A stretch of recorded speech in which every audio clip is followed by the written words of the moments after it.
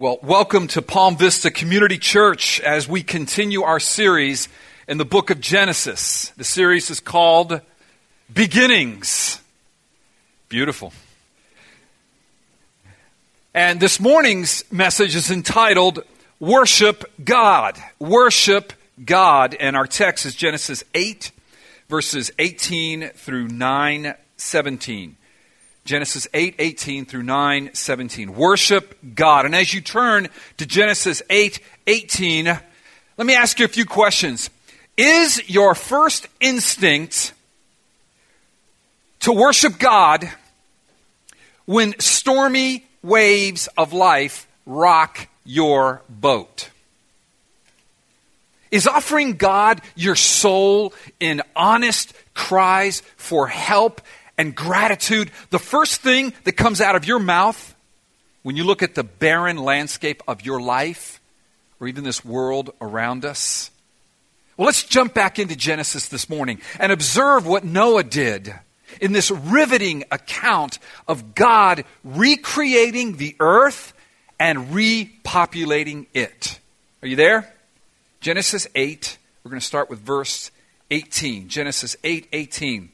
So Noah went out, and his sons and his wife and his sons' wives with him.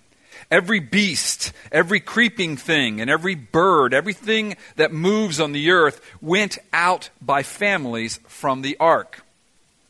Then Noah built an altar to the Lord and took some of every clean animal and some of every clean bird and offered burnt offerings on the altar. And when the Lord smelled the pleasing aroma, the Lord said in his heart, I will never again curse the ground because of man. For the intention of man's heart is evil from his youth. Neither will I ever again strike down every living creature as I have done.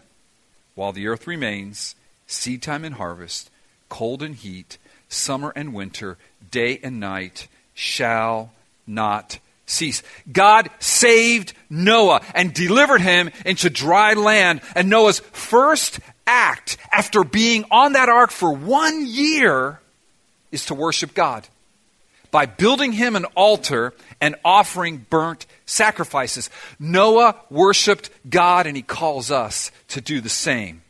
Remember, the original audience for whom Moses wrote this account. Moses wrote this, inspired by God the Holy Spirit, but to whom was he writing it, church? He was writing it to Israel in the desert, about ready to step in to the promised land. And what God, through Moses, wanted to communicate to his people as they were about to step into the promised land is that just as Noah, upon stepping on the newly recreated earth, worshiped God first, according to God's purpose and promise, so the children of Israel in 1400 BC were being called by God to worship God first when they step into that promised land, according to God's purpose and according to God's promise. And oh friends, we are the children of Israel. We are the children of Noah. We are part of God's people. And what's he saying to us this morning? Worship God first as a priority as we step into this world that he's called us to populate and multiply and increase the glory of his name according to his purpose and according to his promise. In fact, that's the main point of the message this morning. Worship God according to his purpose and promise. Worship God, church, according to his purpose and his promise. So here's the question. Well, what is God's purpose? Point one, God's purpose. God's purpose communicated to us here in this text is that his people would be fruitful, they would multiply, and they would fill the earth with God's glory as God's image bearers. Look at it with me. Look at your text. Look at Genesis 9:1. And God blessed Noah and his sons, and said to them, be fruitful and multiply and fill the earth. Skip down to Genesis 9:7. And you, speaking to Noah, God speaking to Noah, be fruitful and multiply fill the earth and multiply in it. See, this is almost verbatim what God said to Adam and Eve in the original creation. Look at it with me on the screen. Genesis 1:27 and 28. God speaking to Adam and Eve. So God created man in his own image. In the image of God he created him. Male and female he created them. And God blessed them. And God said to them, Adam and Eve, be fruitful and multiply and fill the earth and subdue it and have dominion over the fish of the sea and over the birds of the heavens and over every living thing that moves on the earth. And now, several thousand years later, because we know Noah was 600 years old when he built the ark, and I forgot all the math, but Noah's dad was really old when he had Noah, and there was whatever. So many hundreds of years later, God repeats the exact same purpose for mankind. Of course he does. It's the purpose that he spoke at creation, and it's the purpose that he spoke at recreation, which is why Noah is often called the second Adam. God's going to start all over. From this man, this woman, his sons and their wives, and all these birds and animals and creeping things. Why the creeping things? Sure, saw a couple of them this weekend, so he's going to repopulate the earth. But the same purpose. Go, multiply, fill it. Fill it with what? My glory as my image bearers. That's our purpose. And that purpose comes tumbling down to us through the centuries and is fulfilled in Christ. See, Jesus, I think, with this scripture in mind, said the following in Matthew 28. Here's our purpose, church. Matthew 28, 18 to 20. And Jesus came and said to them, his disciples. So God is speaking once again to his people. All authority in heaven and on earth has been given to me. Go therefore and make disciples of all the nations. Multiply, fill. Baptizing them in the name of the Father and of the Son and of the Holy Spirit. Teaching them to observe all that I've commanded you. And behold, I am with you always to the end of the age. The disciples, as image bearers of Christ, were being told by Christ to go, multiply, increase greatly. Same verbiage here as we see in Genesis 9, 1 and 7, as we saw in Genesis 1, 27 and 28. Same God, same purpose. Go, fill the earth with my glory. Exercise dominion over it under my authority as my image bearers. Christ fulfills that and then sends us out to go do that. How? By making disciples with the gospel of Jesus Christ. By building cultures. By doing good in his name.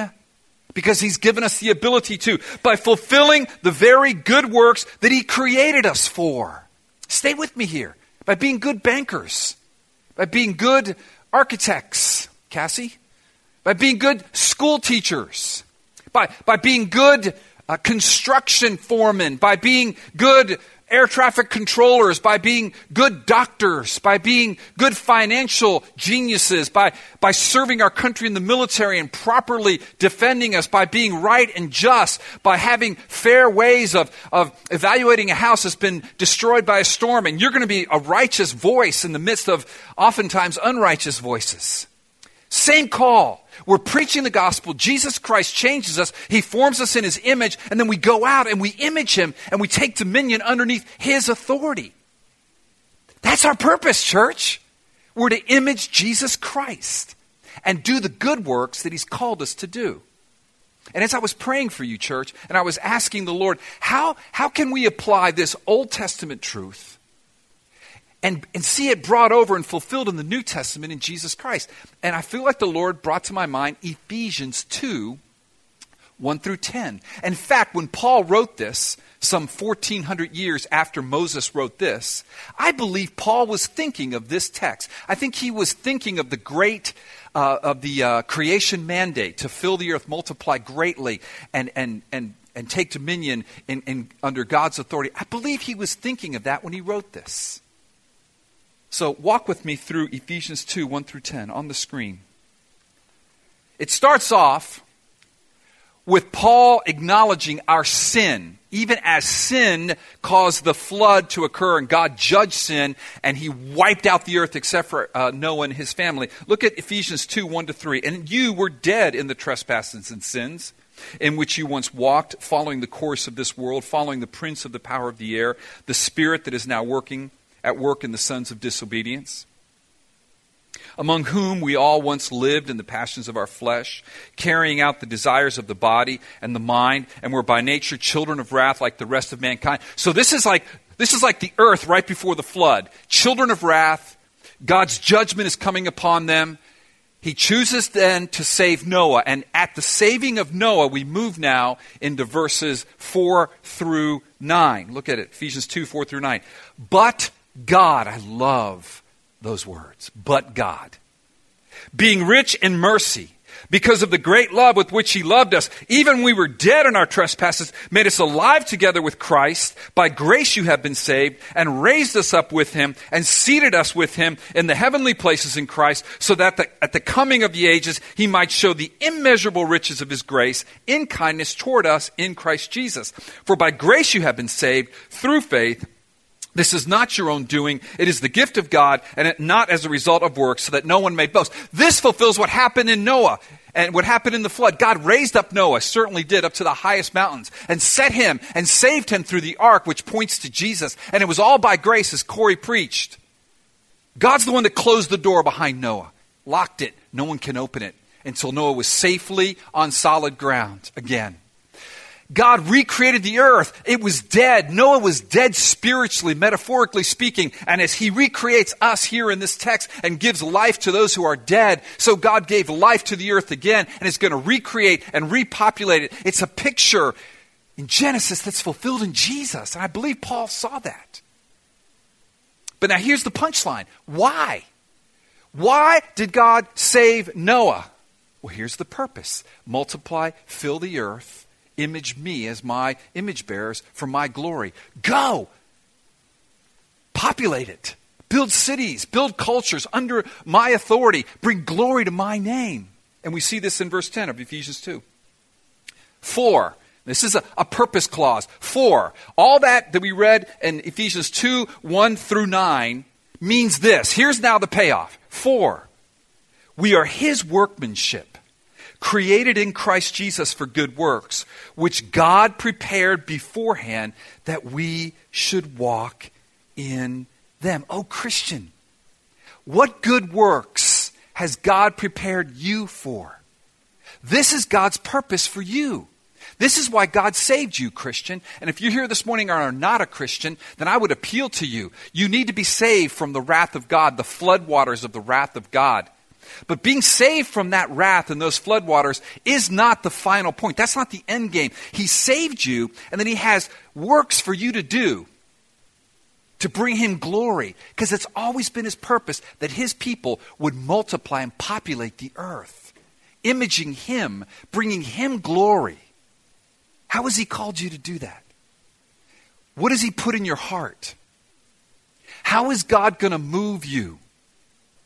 Where does he want to take you? What gifts do you have? And if you're sitting here thinking, oh, Al, that's passed me by. I'm a viejito now. I'll never say viejita, just viejito, okay? No, he hasn't. Do you remember what Corey said last week? Do you remember that message last week as you were sweating through your clothing? Corey said that God is never done with you, Christian, that the story of the flood is a story of rescue and recreation, that God called them out of that wrathful situation, put them in the ark, saved them, and then brought them out of the ark for his purpose.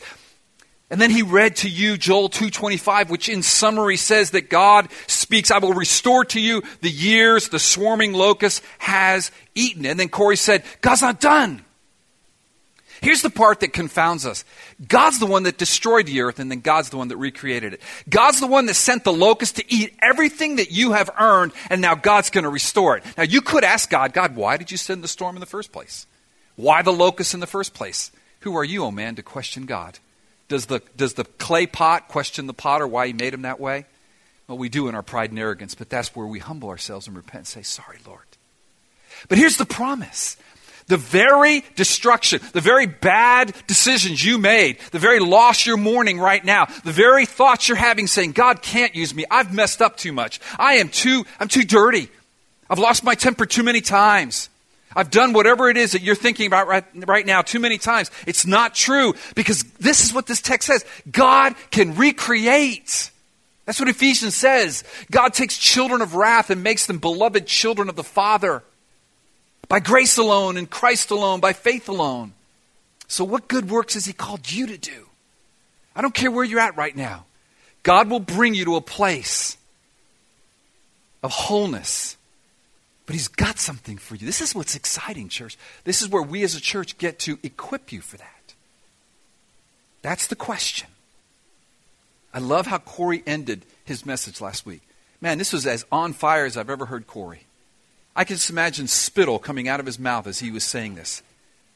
Do you remember this? He said, "Do you know who we are talking about here?" See, isn't that the issue? Because see, if I'm relying on me, I can't rehabilitate my image, myself, my bank account. I can't. I'm limited. But if we're talking about God, he can. So it comes down to a faith issue, doesn't it? Do you know who we're talking about here? Do you know who we're talking about here? So Paul's saying he can make dead things living again. He can recreate the whole earth. Do you know who we're talking about here? And what's he saying to you? Well, God's purpose leads us to God's promise. Point 2. God's promise. God's promise. Go back to chapter 8, verses 20 to 22, please.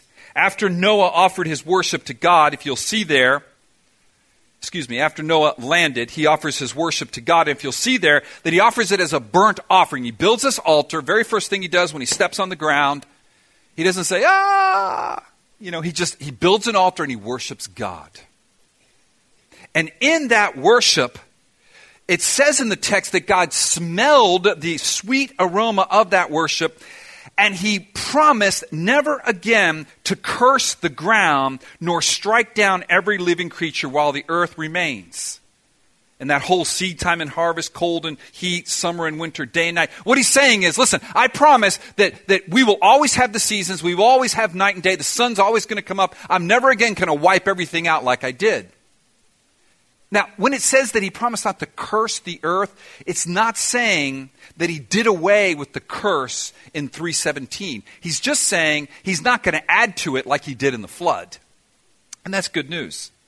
That's really good news for people who need oxygen to breathe, a safe place to live, good schools to attend, stable economies to create jobs, and families where we multiply, and friends where we grow in community. See, what God's promising here is, God is saying, I'm going to promise a secure and stable environment, ecology, the world, an ecosystem. I'm going to provide a safe environment so that man will thrive, so that the promised righteous seed of the woman, 3:15, will come and bring salvation that I promised.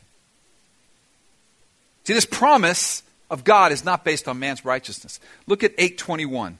Interesting. In 8:21 he says, "And when the Lord smelled the pleasing aroma, the Lord said in his heart, I will never again curse the ground because of man." But listen to what he says next. "For the intention of man's heart is evil from his youth." You know what that's saying? I promise not to curse the ground, not because man is good, because he's not. Not because he deserves it, he's not. Because God knows the intention of his heart is evil from his youth. That is a picture of the gospel. I'm not going to curse the ground because one day will come a Savior, the one I promised in 3:17, upon whom the curse will fall. He will take the curse for man, and because he takes the curse, and because he rose from the dead, and because of his righteousness, I won't curse the earth again. I'm going to maintain it so that his day will come some 1,400 years later, and that's the Savior you and I need. Man, that's the gospel. You could preach the gospel right there from that verse. Galloping through the centuries to the present, to your life and to mine. He takes the curse in our lives because he put it on Jesus, and he gives us the blessing to go and multiply and fill the earth and do what he's put in our heart to do, the good works that he's prepared beforehand for us. He not only promised that he wouldn't curse the earth, but go to chapter 9, verses 2 through 6. You will see that he also promises to feed them. You'll find that in verses 2 and 3. It's okay to eat beef, guys. Just read verses 2 and 3. He's got that cattle ready for him. It's also okay to be a vegetarian because he's also got the vegetables for him, whatever your conscience says. But he's going to feed them. That's the bottom line of 2 and 3. You need food to live. You need a stable environment. I'm not going to flood it. I'm not going to throw hailstones down and destroy you and everything. I'm not going to do that again. And I'm going to feed you.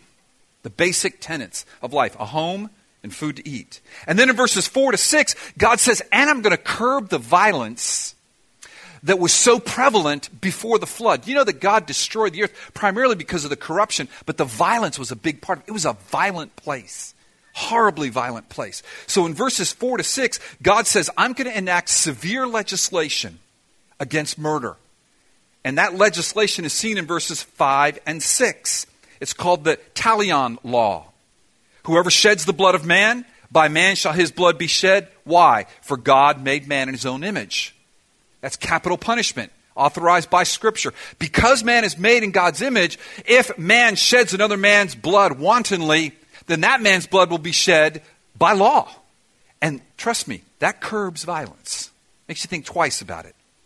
So God's providing a safe environment, a secure environment, ecologically safe place that's not going to be destroyed again. He's going to feed man. Why? So that God can fulfill the covenant of grace that he made with Adam. In 3:15, when he said the seed of the woman will slay the seed of the serpent, and that seed of the woman is Jesus Christ. See, Corey preached this a couple of weeks ago. Here we have the covenant of grace preached to Noah at the beginning of the flood narrative. On the screen, Genesis 6:18. Right as Noah's about to get onto the ark. Remember, that was a year ago from where we are right now in this text. God said to Noah, but I will establish my covenant with you, and you shall come into the ark, you, your sons, your wife, and your sons' wives with you. Now a year later, God says, okay, I want to talk to you about this covenant again, Noah. And we see that in verses 8 through 11. And God says that I am going to make this covenant with you, Noah, with your sons, and with your descendants. That's us. You see that? Then God said to Noah, verse 8 of chapter 9, and to his sons with him, behold, I establish my covenant with you and your offspring after you. So this is the covenant of grace. So God says, I am going to fulfill my promise, not only to not destroy the earth, not only to send you out to inhabit the earth and to multiply the earth, but to bring a Savior one day.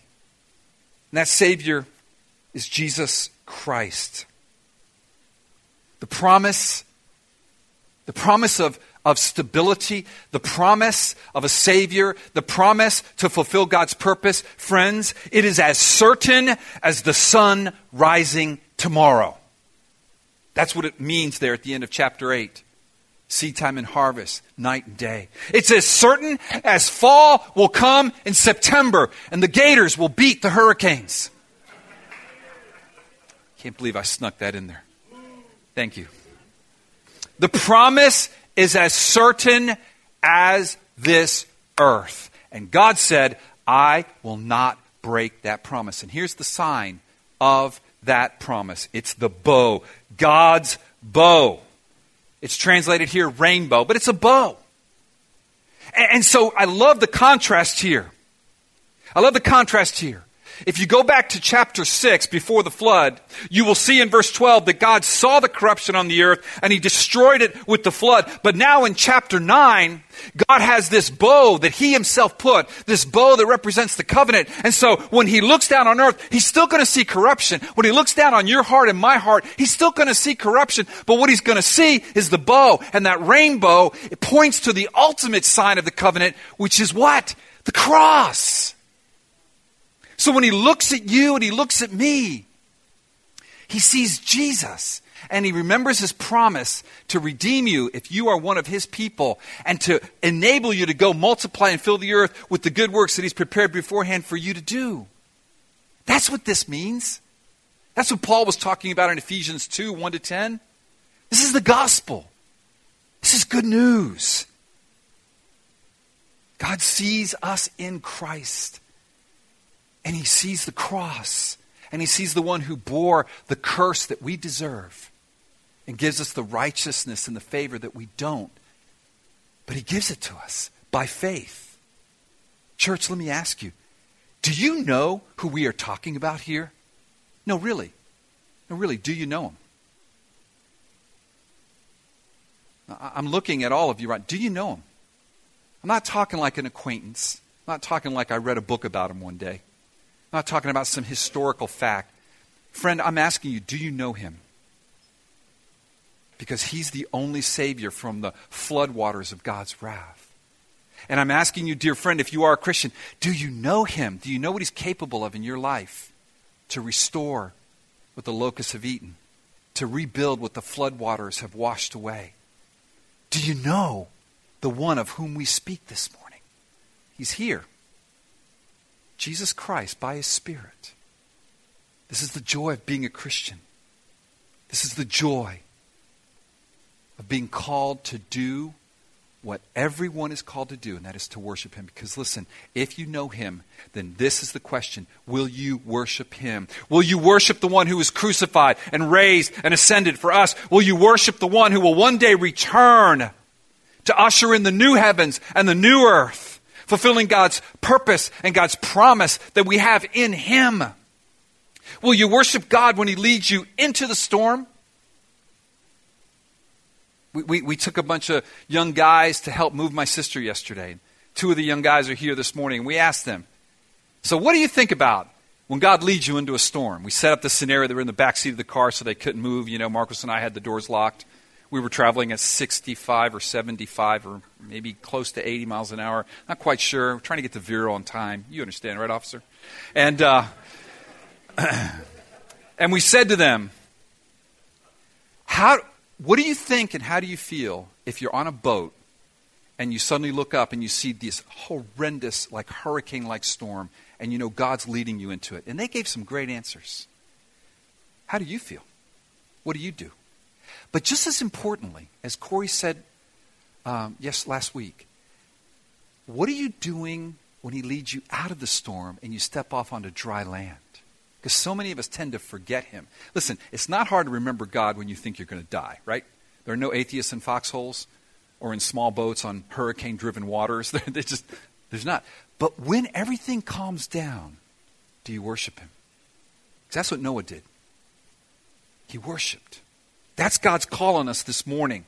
Will we worship God by offering to him all that we are, everything that we are? Listen, that burnt offering was an offering that was totally consumed, nothing left.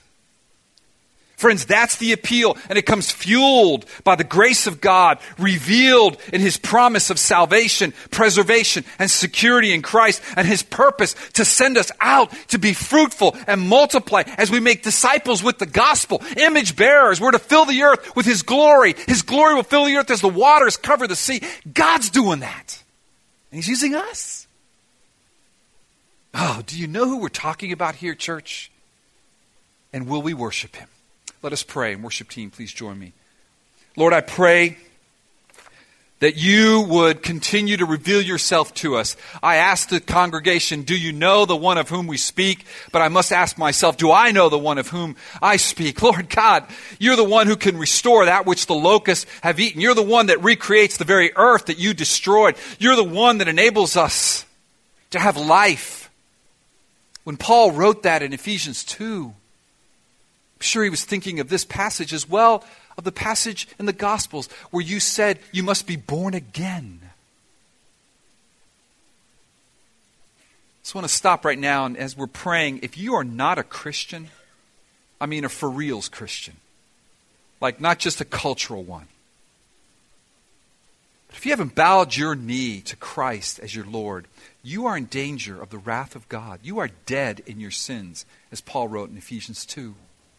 But here's the good news. God is merciful, and he gives you this grace, and you're hearing my voice, and you're here right now, or you're listening digitally, and I say, repent and believe, for God is the only one that can give life to your dead soul. And then having given you life, release you into joys unimaginable as you begin to do the very thing that God prepared beforehand for you to do. A fulfillment and a joy unimaginable. And not just in this life, but forever and ever and ever. Repent and believe. And dear Christian, I pray for you that God would give you that grace. Lord, we ask you as a church, give us fresh faith that we would say, yes, we know in whom we believe. Lord, send us out to multiply and to fill the earth with the gospel and to see disciples made, those who are image bearers of Christ, who are born again. Lord, even as we transition to baptisms in a moment, thank you for the 4 lives that are going to be represented up here as those whom you've saved from the floodwaters of your wrath by grace alone. Lord, I pray that we'd worship you as you lead us into and out of the storm. Great is your faithfulness. Let us stand and sing that as a confession.